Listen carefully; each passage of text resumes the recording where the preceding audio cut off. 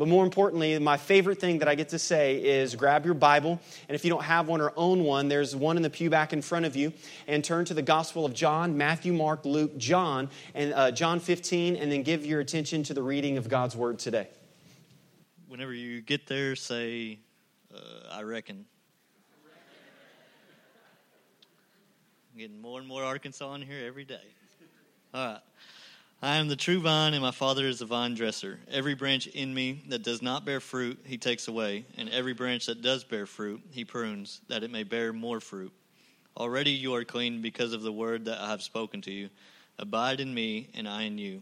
As the branch cannot bear fruit by itself unless it abides in the vine, neither can you unless you abide in me. I am the vine, you are the branches. Whoever abides in me, and I in him, he it is that bears much fruit. For apart from me you can do nothing. If anyone does not abide in me, he is thrown away like a branch and withers, and the branches are gathered, thrown into the fire and burned. If you abide in me, and my words abide in you, ask whatever you wish, and it will be done for you. By this my Father is glorified, that you bear much fruit, and so prove to be my disciples. This is the word of the Lord. Well, we're glad that you're here today as we continue in our series, Abide. And what we've done is we're just taking some time at the beginning of the year and looking at Jesus' words. And we said that something that's popular nowadays is to sort of claim a word or have a word that guides you in the new year. And one of the words that we see that Jesus uses to summarize his relationship with his disciples is the word abide.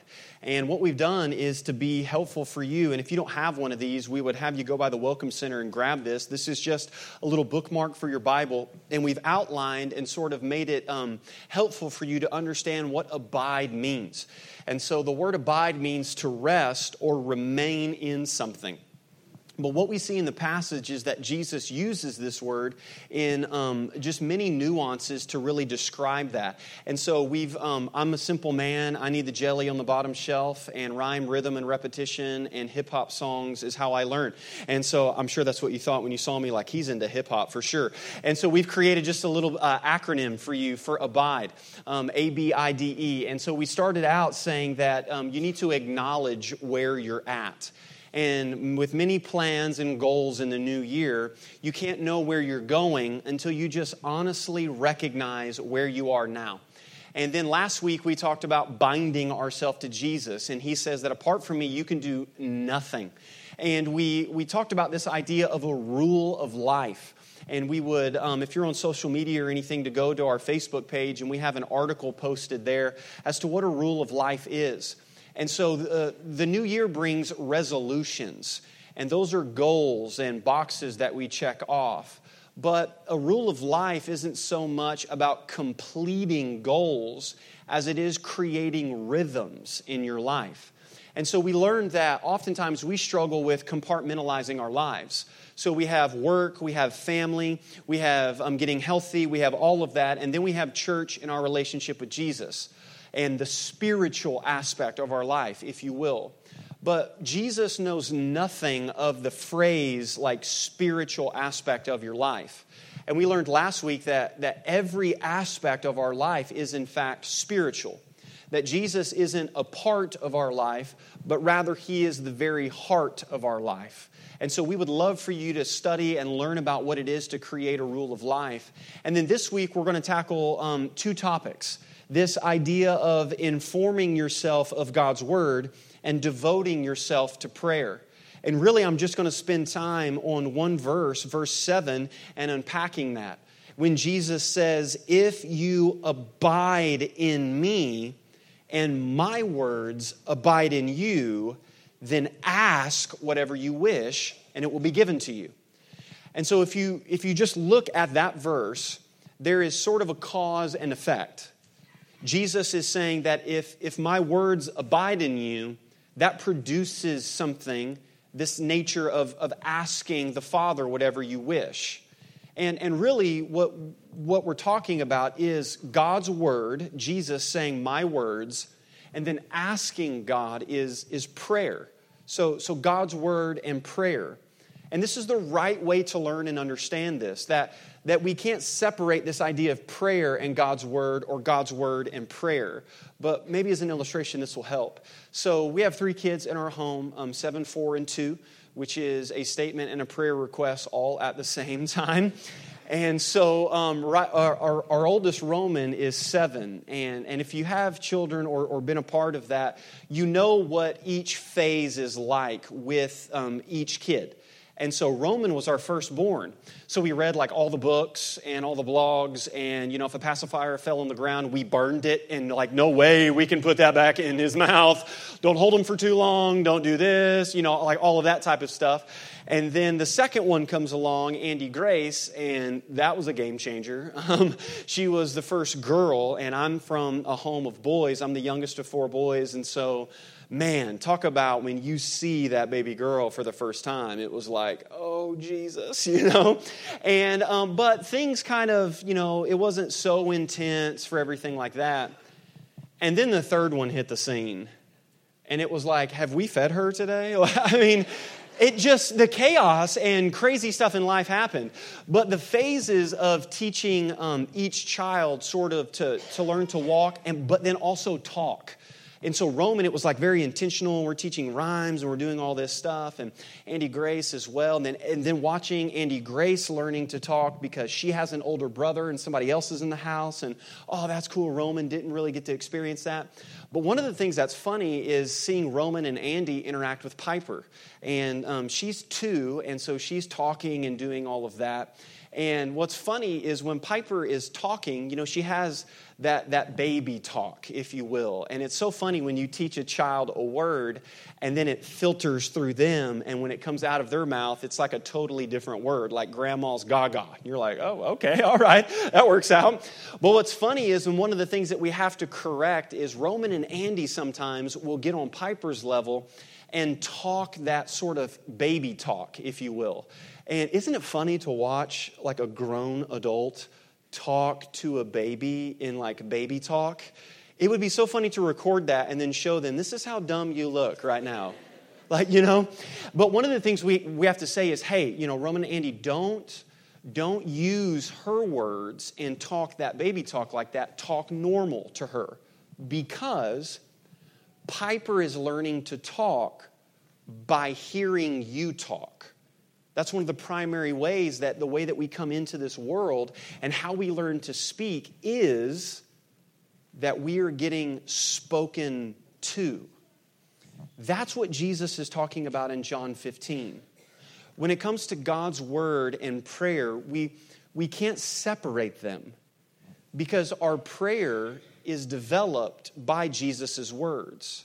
I love what Eugene Peterson says, and he says it this way. Because we learned language so easy in our lives, we have no memory of the process. Language is spoken into us. We learn language only as we are spoken to.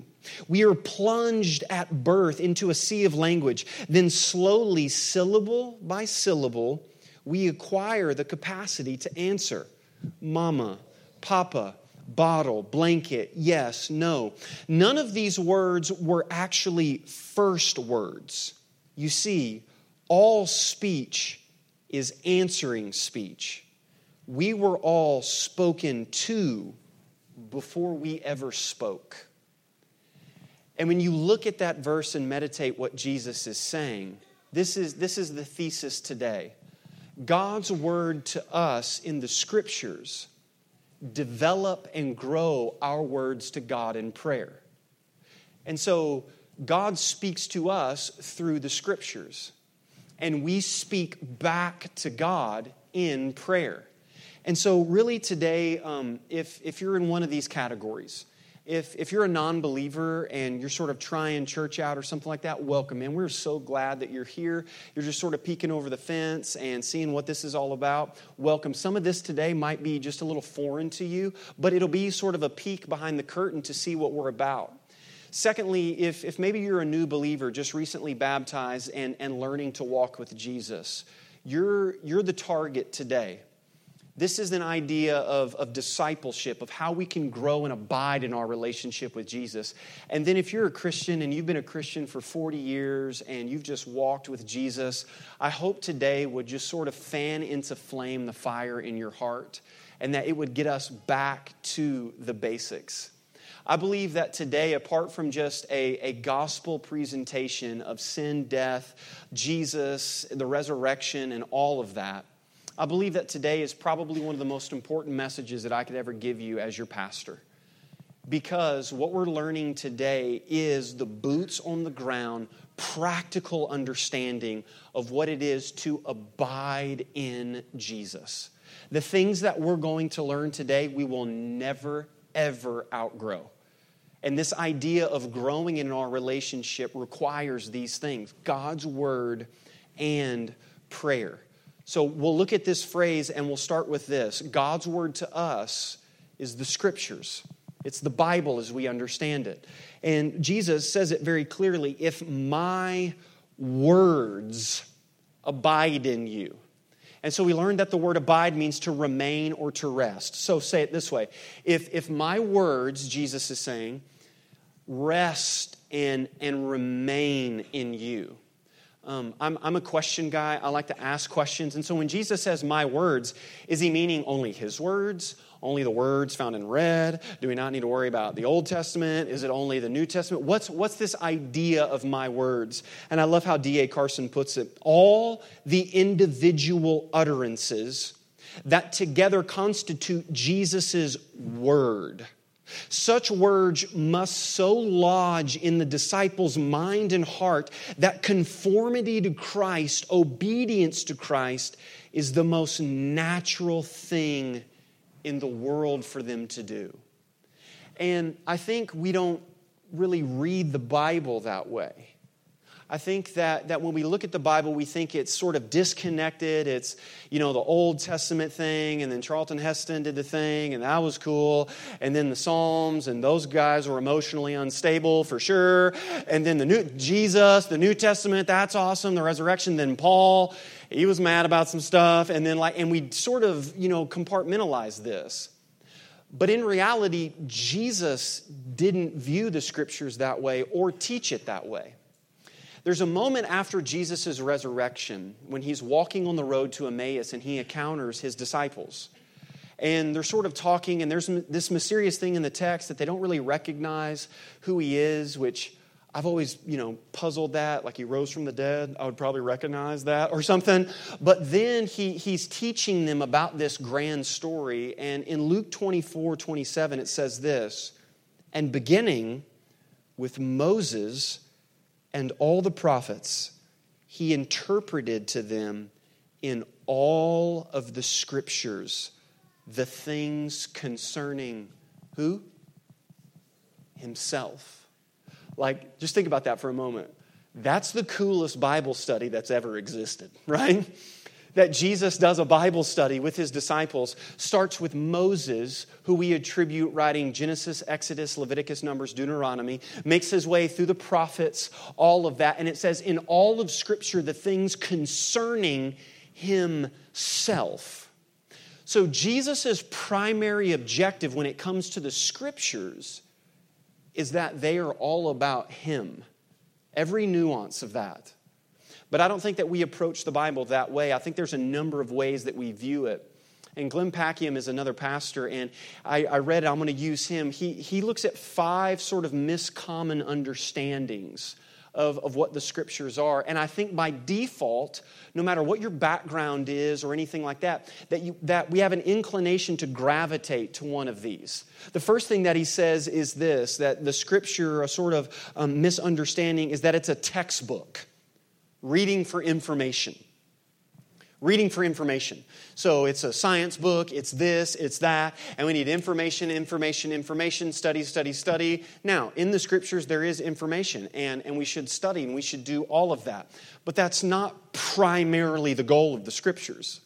I'll never forget I was just recently saved. I've only been a Christian for a few years and recently married, and we were up in St. Louis, and I was serving as a youth pastor on staff at a church. And so I was getting all of these questions from students and learning and all of this stuff, and I started reading what's known in the church world sort of as like systematic theology, right? And I know that just lights your fire. You're like, yeah, systematic theology. And it's all this stuff. And we had some dear friends of ours who's still just a dear friend of mine, Jason Courtney. And I was asking him these questions like, man, what is the mystery and the tension between like God's providence and our free will? And what about this and the universe and all of this stuff? And Jason, I'll never forget the moment where I was. Jason said, are you reading books about the Bible? I said, yeah, man, it's origins and all that stuff. He said, okay, cool. Why don't you read the Bible? And I was like, there's a thought. Instead of reading books about the Bible, I could read the Bible, right? And I think, sometimes whether you're a left brainer or somebody who's information and all of that, we pick the Bible apart for primarily just information. And some of the most dangerous people that I know have all kinds of Bible knowledge here, and it hasn't moved from the head to the heart. The Bible's not primarily a textbook. But secondly, the Bible is not primarily a cookbook, is what he says. Reading for formulas. And this is when we sprinkle this verse, and then we find this, and then we mix it with this, and then we do this, and then voila, we've got the combination, if you will. And all of a sudden, the Bible becomes like Indiana Jones or National Treasure. And oftentimes people think like, I can't read the Bible because I don't know that this means this, and then the background, and in ancient Greece, what it really meant was, and it's all of these formulas. And then sometimes we think for a certain phase in our life, we need a certain formula, and we need a dash of the Old Testament, a little bit of Psalms, let that simmer for a little bit, and then add Revelation, and pow, you've got it right there. And when you do that, you start disconnecting the grand story of the Bible. So it's not primarily a textbook, it's not primarily a cookbook, but then it's not a coffee table book. Reading for inspiration. And we love this, right? The verse of the day, if you will. It's, you get your little alarm on the phone. Verse of the day, God loves you and you're a snowflake. First inspiration, verse 7. You know what I mean? And it's all about the feel-good aspect. And then what happens, if that's your view of the Scripture, is anything that challenges your worldview, challenges you view as bad and negative. And only things that inspire you. Now, is there inspiration in the Bible? My goodness, yes. Yes and amen. But that's not primarily what it is. And I find that people who view the Scriptures as a coffee table book end up not worshiping and knowing the God of the Bible, but rather worshiping and knowing a God that they have created using the Bible. And that is a scary thing. So it's not a cookbook, a textbook, a coffee table book, but then a magic book. Like reading for secret power.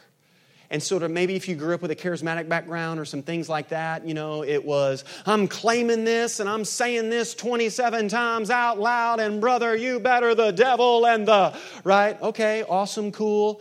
I do believe that there's power in the Word of God, but it's not like this expelioso, all that, my Harry Potter fans, yeah, I know my Harry Potter, don't sleep, okay? I know the deal, right?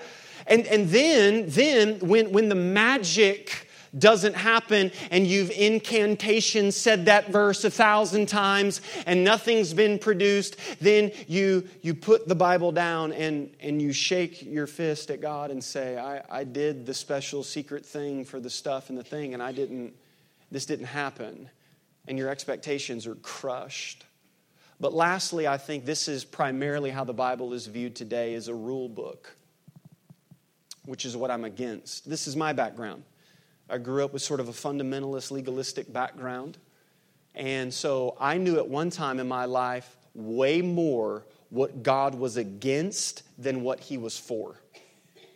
And so it was the whole don't drink, don't cuss, don't chew, don't go with girls that do, don't do all of this stuff, don't do that, you can't do this, your body's a temple this, all of this. And I never understood the promises of God and what God was for, and even primarily what those rules were. When God says don't, He means don't hurt yourself. And so when it comes to the way that marriage and sex and identity and all of these things were designed, I knew the verses against that rather than what those promoted and what those were for. And so what is the Bible? I mean, we've got 66 books, 40 plus different authors, 3 languages, 3 continents. What is this about?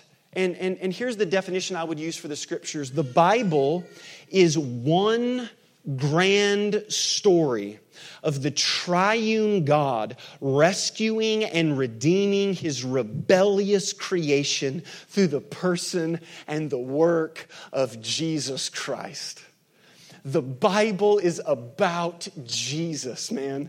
And from Genesis chapter 1, verse 1, in the beginning, all the way to the end of Revelation, Charles Spurgeon said that there is a scarlet thread all through the Scriptures, and that as we read the Bible, we should see the grand narrative and the story that God is writing. You see, I think story is the language of the heart. That's why as little children we're fascinated at tell me a story. And I believe that Once Upon a Time and The Great Adventure and The Dragon and The Prince and the Princess, all of those are borrowed from the understanding of the Bible. And so we come to Jesus' words, if my words abide in you, to know Jesus. That it is about Him. And I know what you're saying. Jason, I've tried. I've had the Bible reading plan thing, and Genesis was good, Exodus was cool, and Leviticus, I just died. I mean, I died right there in the desert with all the people of Israel. I didn't even make it past the begots and then the genealogies and the Bible's hard to read. I understand that. Absolutely, there's some difficult things in there. But what I find fascinating is when I have conversations with people and they can tell me about the Cardinals pitcher in 1972 and where he was drafted from and then the place, and then I got this thing wrong with my car, well, that's clearly this, and then all. You see, I think that when it comes to hard things in life, we don't opt out of those hard things like we opt out of understanding the Scriptures. And I think if we understood what Jesus is saying, that sort of understanding and importance would compel us to understand God's Word. So listen, here's what we're going to do today. We're going to walk through what it is to understand and how you can actually understand the Bible and read this. Today is not this inspirational, woohoo, today the ball's going to be put in your court. And some of you guys came today and you were like, oh man, we got to do some stuff. Ugh, right? But what's the one phrase? Give a man a fish, feed him for a day, teach a man to fish, feed him for a lifetime. Hey, listen, look up here. I'm not into spoon feeding you the Bible like little babies wearing a bib every Sunday. What I am about is us growing and learning and abiding in Jesus' words. And so out there at the Welcome Center, or if you did get a bulletin inside, we've got this thing called what I'm going to call the Ransom Bible Study Method. Okay? Now listen, if you're a deep theologian, you've already got a Bible study method, and you're reading right out of the Greek right now and all of this stuff, then this is not for you, okay? But if you're just trying to figure this thing out and how to do this, awesome, this is great. The first thing that I would tell you is this, get a physical Bible, okay? It's 2019, awesome, technology's great, that's fascinating. Here's what you're not going to do. You're not going to pass your phone down to your kids, okay? I think apart from Granddaddy's shotgun and your original wedding dress and all of that, the most important thing that you can pass down to your kids is the Word of God. And when they see what you've studied and what you've prayed and what you've highlighted and what you struggled with and their name in the margins and the promises and all of that stuff, that's incredible. Also, distractions. I mean, I said this last week. If I'm reading the Bible on my phone, next thing I know, I bought 4 things from Amazon. Okay? I have no idea what just happened. Okay? Then all of a sudden, Facebook crept in, and then all that, it just, right? Okay, so I need a physical Bible. The second thing is this. You need to get a plan. A Bible reading plan out there at the Welcome Center and in the lobby. And then later on today on our Facebook, it'll go live, some Bible reading plans. I use the Book at a Time Bible reading plan. I'm marking through it. This is what I use. I didn't read Tuesday. That box isn't checked. Am I still saved? Okay. All right, cool. Listen, you need a plan, okay? Because here's what you don't need to do. I'm going to read the Bible today. Here we go. And like 8-ball that thing is what we call it, right? You know the story of the guy that did that, right? He wanted to know God's will for his life.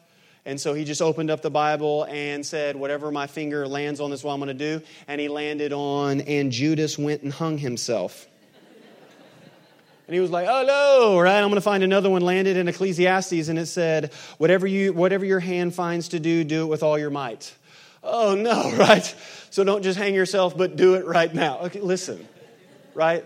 There's logic, there's a plan, there's authors, there's context, there's all of this. What a Book at a Time Bible reading plan does, this is what I need. It gives you 2 readings, an Old Testament and New Testament reading. One of the things I'm trying to do for my rule of life is read in the morning and then read in the evening. I would love God's words to be the first thing for me in the day and then the last things for me in the day. If you like the Bible reading plan where, I just can't do the ones that's like, what you need today is the law of God, the Psalms, the minor prophets, the New Testament. I just can't do multiple ones because I'm ADD like squirrel. I need like something in a plan, okay? So get a physical Bible. If you don't have one, take the Bible with you home today, right? Don't ever say we didn't give you anything here at Westside, all right?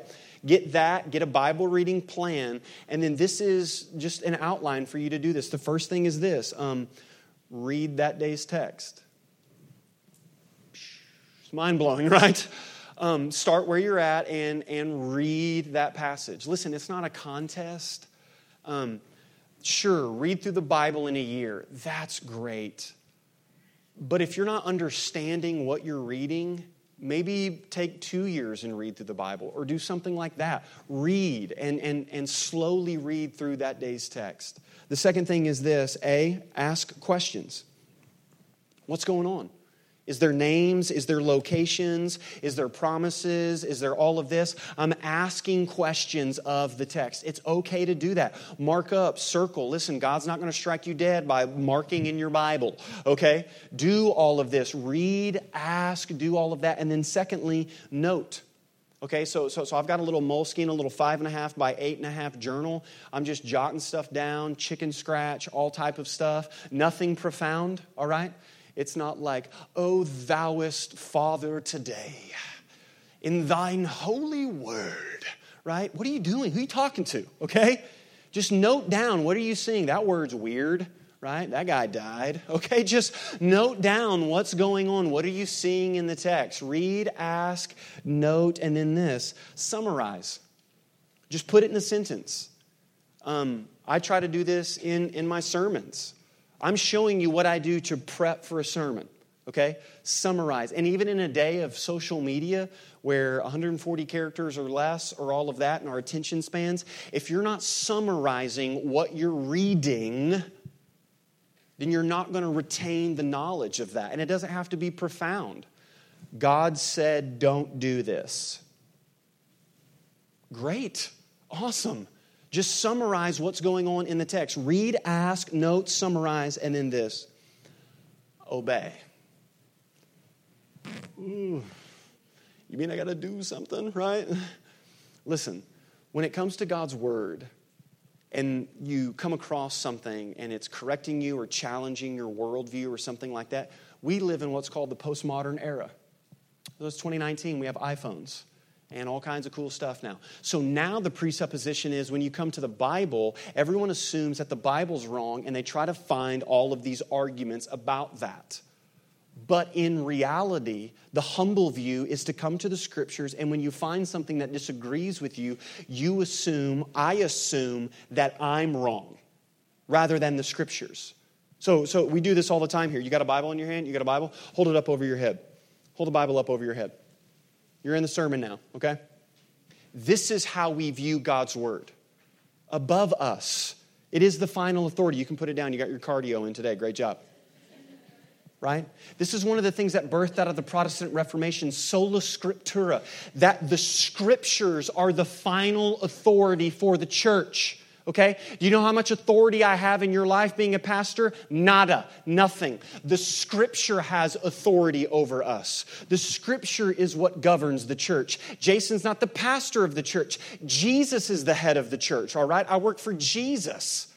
And we find that the Scriptures are the final authority. And so we're asking God, what do I need to obey? Listen, God has not given us His Word for solely information, but for our transformation, to apply what we already know.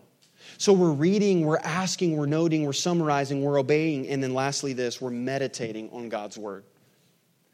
What stuck out? What's the thing? What's the word? Hey, check this out. So I read in John 15 a couple months ago. Guess what word stuck out to me in John 15? Abide. So I prayed about that. I thought, you know what? I noted down the new year's coming. I meditated on it. And lo and behold, we're in a sermon series called Abide. It's not rocket science when it comes to this. It can be one word. It can be a phrase. Memorizing things, note cards, putting those things places, all of that stuff. Rhyme, rhythm, repetition. Listen, here's the goal. The more you grow in learning God's Word, the more you grow in loving the God of the Word. I'm not interested in highlighting, as one preacher says, just highlighting verses. I'm interested in verses highlighting you. I'm not interested in just getting into God's Word. I'm interested in God's Word getting into you. And listen, that never returns void. God's Word has so many promises in it that when we come to it humbly and prayerfully and we submit ourselves to it, He says it is like the rain that falls on the ground and it grows and it accomplishes the purpose that I sent it forth. And there's going to be days where you read it and you go, I don't even know what this is doing. And then there's going to be years later or weeks or months or days later where something happens in your life and guess what? God's Word comes to mind and you go, yes, this is the point. And when it comes to meditating, you can't meditate apart from praying. So God's Word to us is the Scriptures. Our words to God is prayer. And this is where Christian meditation is different than sort of a Hinduistic understanding or anything like that. Oftentimes people think meditating is emptying your mind. And that's a half-truth. It's not just emptying your mind, but filling it with something. And if we're just emptying our mind, then anything can fill it. But what God's Word wants to do is to get into us. And so when Jesus says, if my words abide in you, ask whatever you wish, and it will be done. Isn't it interesting that Jesus doesn't say, ask whatever you wish, and then talk about His Word? But rather, He talks about His Word abiding in us, and then us asking, which is interesting. Because I believe that if you just go to God in prayer first, and then jot those things down, and then you go to God's Word and spend time in that, then go to God in prayer and jot those things down, those lists will look primarily different. Because you have a source, something that's developing. And this is something that we have to understand. Prayer is difficult. Prayer is hard for me. One of the things in the rule of life is I would like to have a scheduled time of prayer for 3 times a day. Not like just, oh God. Right? Just a few moments of quiet meditation and centering myself before the God of the universe. And this is something that we have to understand what the disciples asked Jesus. Look at what it says here in Luke 11. Now Jesus was praying in a certain place, And when he finished, one of his disciples said to him, Lord, teach us to pray. Teach us to pray. So when I read that, I note and I summarize this. Prayer is not natural. Do you see that? If the disciples are asking Jesus to teach them how to pray, then prayer is not natural, but rather we have to learn and grow at this understanding of prayer. And prayer is God's primary vehicle that, apart from His Word and those things coming together, that we develop and grow as disciples. A book that I would recommend if you want to study this more is Tim Keller's book entitled Prayer. He says this, prayer is the only entryway into genuine self-knowledge. It is also the main way we experience deep and lasting change, the reordering of our loves. Prayer is how God gives us so many of the unimaginable things He has for us. Indeed, prayer makes it safe for God to give us many of the things we most desire. It is the way we know God. The way we finally treat God as God. Prayer is simply the key to everything we need to do and be in life. And so one of the things that we have is, apart from the handout on the Ransom Bible Study method for you to keep this in your Bible, is on the other side, it has the Acts Prayer Guide. This is very simple. This is to help us grow. Those of you who are deep into the things of God and can pray for 2 hours every day, this is not for you, all right? You're super Christian, okay? But this is to help us and to frame our prayer to God. And so when it comes to this, Acts, understanding A, adoration, that we're praising God for who He is. When you see the Psalms or any New Testament or Old Testament prayer, first when anybody comes before God, it is recognizing that He is God and I am not. That praising the creator of the universe, that you are holy. Do you understand the song that we sung? That we join the host of heaven, singing holy, holy. Do you know that we don't start a worship service, but we join a worship service that's taking place in heaven? And we know what the angels are singing day and night surrounding the throne of Jesus Christ is holy, holy, holy is the Lord God Almighty. They don't start with themselves. They start with who God is.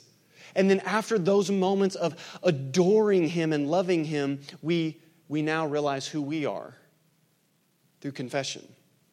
You see, if adoration is recognizing God for who He is, then we realize who we are.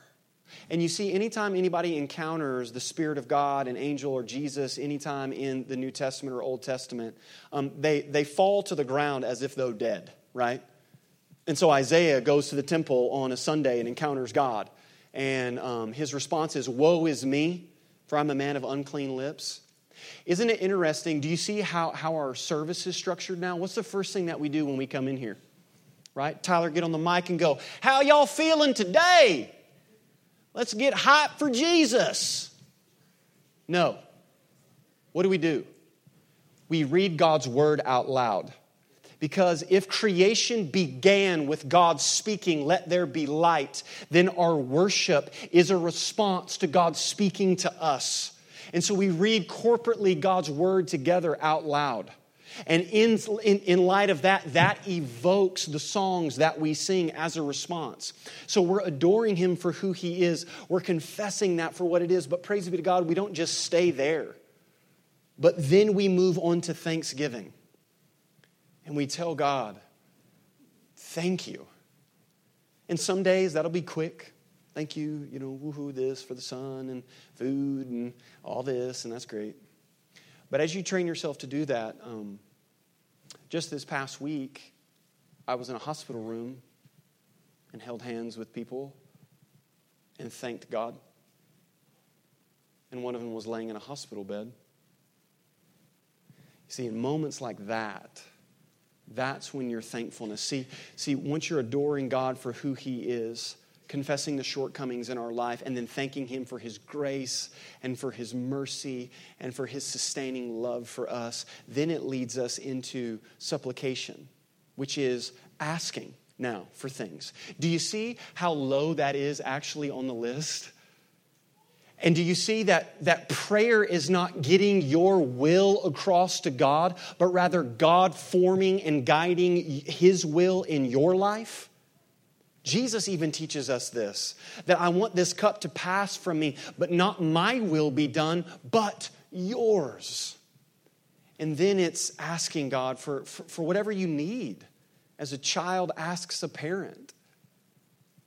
Last week we said, is there anybody in your life, that immediate family or friends or coworkers that don't know Christ, that does not have a relationship with Jesus? And almost every hand went up in the room. What about asking for that? God, that my dad, my granddaddy would know you, my mother, my brother. God, save us from just studying the Bible and not asking for these things that He's promised and said, come to me for these things. And so when it comes to God's word to us in the Scriptures, that develops and grows our words to God in prayer. And so now I want to be really practical and give you some helps in some of this, okay? So when it comes to prayer helps, I recommend the Bible. That's nuts, right? Yeah, I know. But why not read, like in Acts, the church's prayers, or the Psalms, which was Jesus' prayer book, and seeing how we process our emotions and all of that. So primarily start with the Scriptures. Then another one is the Book of Common Prayer. We use that sometimes in our service, which is great to see people and giants of the faith. And as we are hearing them pray, as Hebrews says, that we are surrounded by such a great cloud of witnesses, we also are learning the language of prayer. So the Bible, the Book of Common Prayer, the Valley of Vision is one that I use. It's a collection of Puritan prayers. I have to confess, sometimes it's really long, and I don't understand what those dudes are saying, okay? So it's the almighty, heavenly, and all that, and I got to spend time and sort of boil that down. But listen, here's what all these helps are. These helps are like a diving board that spring you into the pool of prayer. These are not magic incantations and saying all of these out loud. These are sparks that fan the flame in your heart to grow in prayer. And then lastly, there's a book called 2,000 Years of Prayers in the Church. And it's crazy to look back. One of the things that the early church and Christians prayed was a phrase called Maranatha. Come quickly, Lord. And they prayed it when they were being burned alive in Nero's gardens and set on fire and persecuted. And man, listen, when you start to hear these prayers and see all of this, it starts to mold you and to shape you. When it comes to the Bible and some Bible study helps, one of the things I always recommend is a study Bible. We use the ESV here, so the ESV study Bible is great, a lot of resources and all that stuff. A lot of people are like, what about the translation, right? What about the 1611 and all this stuff? I'm not even going to get in that argument because you have way too much time on your hands. I always say the best translation is the one you'll read. Okay, so whatever translation that you can read and understand, I think that's probably a great start. A study Bible, I would be careful with that. I don't primarily read daily out of a study Bible because I find myself reading the study notes more than the actual Bible itself. So I have just a regular text with some references and that sort of Bible. If you don't have one, please take that Bible today. An ESV study Bible is great. Another resource is the blueletterbible.com. This has some supplemental studies for you, but it also, like if you did John 15:8, type that in the search key bar, it'll also bring up the original languages. And it literally defines, it even has a guy who says, Strong's G 247, manathao. I mean, like it'll say the word to you and all that stuff, right? Like technology today is unbelievable. You can have the Bible read to you. Out loud. It's unbelievable, right? So blueletterbible.com is great. And then Bible Gateway is another resource that gives you multiple translations and study notes and everything like that. Listen, today's sermon's a little bit different. Because here's what I'm doing. I'm giving you the ball. Roll with it. Roll with it. These things we never grow beyond the basics of this, ever. And Jesus promises and says that if my words abide in you, ask whatever you wish and it will be given to you. And then the following verse is, by this my Father is glorified, that you bear much fruit. Listen, understanding the God of the Word and going to God in prayer is the way that we bear fruit in our lives. As the band comes and leads us in a time of response, I want to do something just crazy today. I want us to do what we just learned. That'd be crazy, right? And so I want to read Jesus' words in the Sermon on the Mount about prayer. Then at the end, we will recite the Lord's Prayer out loud together. And then through maybe just the acts, adoration, confession, thanksgiving, and supplication, before you come and partake and abide in Jesus in communion, that you just spend time in prayer today. You adore God for who He is. You confess whatever you need to confess. Then you thank God for His grace and His covering mercy. And then interceding for whoever you need to intercede for. So Westside, stand to your feet and hear the words of God. The words of Jesus. And when you pray, you must not be like the hypocrites, for they love to stand and pray in the synagogues and at the street corners, that they may be seen by others. Truly, I say to you, they've already received their reward. But when you pray, go into your room and shut the door and pray to your Father who is in secret. And your Father who sees in secret will reward you. And when you pray, do not heap up empty phrases as the Gentiles do, for they think that they will be heard for their many words. Don't be like them, for your Father knows what you need even before you ask Him. Pray, and pray then like this. Westside, lift your voice out loud together. Our Father, which art in heaven, hallowed be your name. Your kingdom come, thy will be done, as earth as it is in heaven. Give us this day our daily bread. Forgive us our debts. Lead us not into temptation, but deliver us from evil.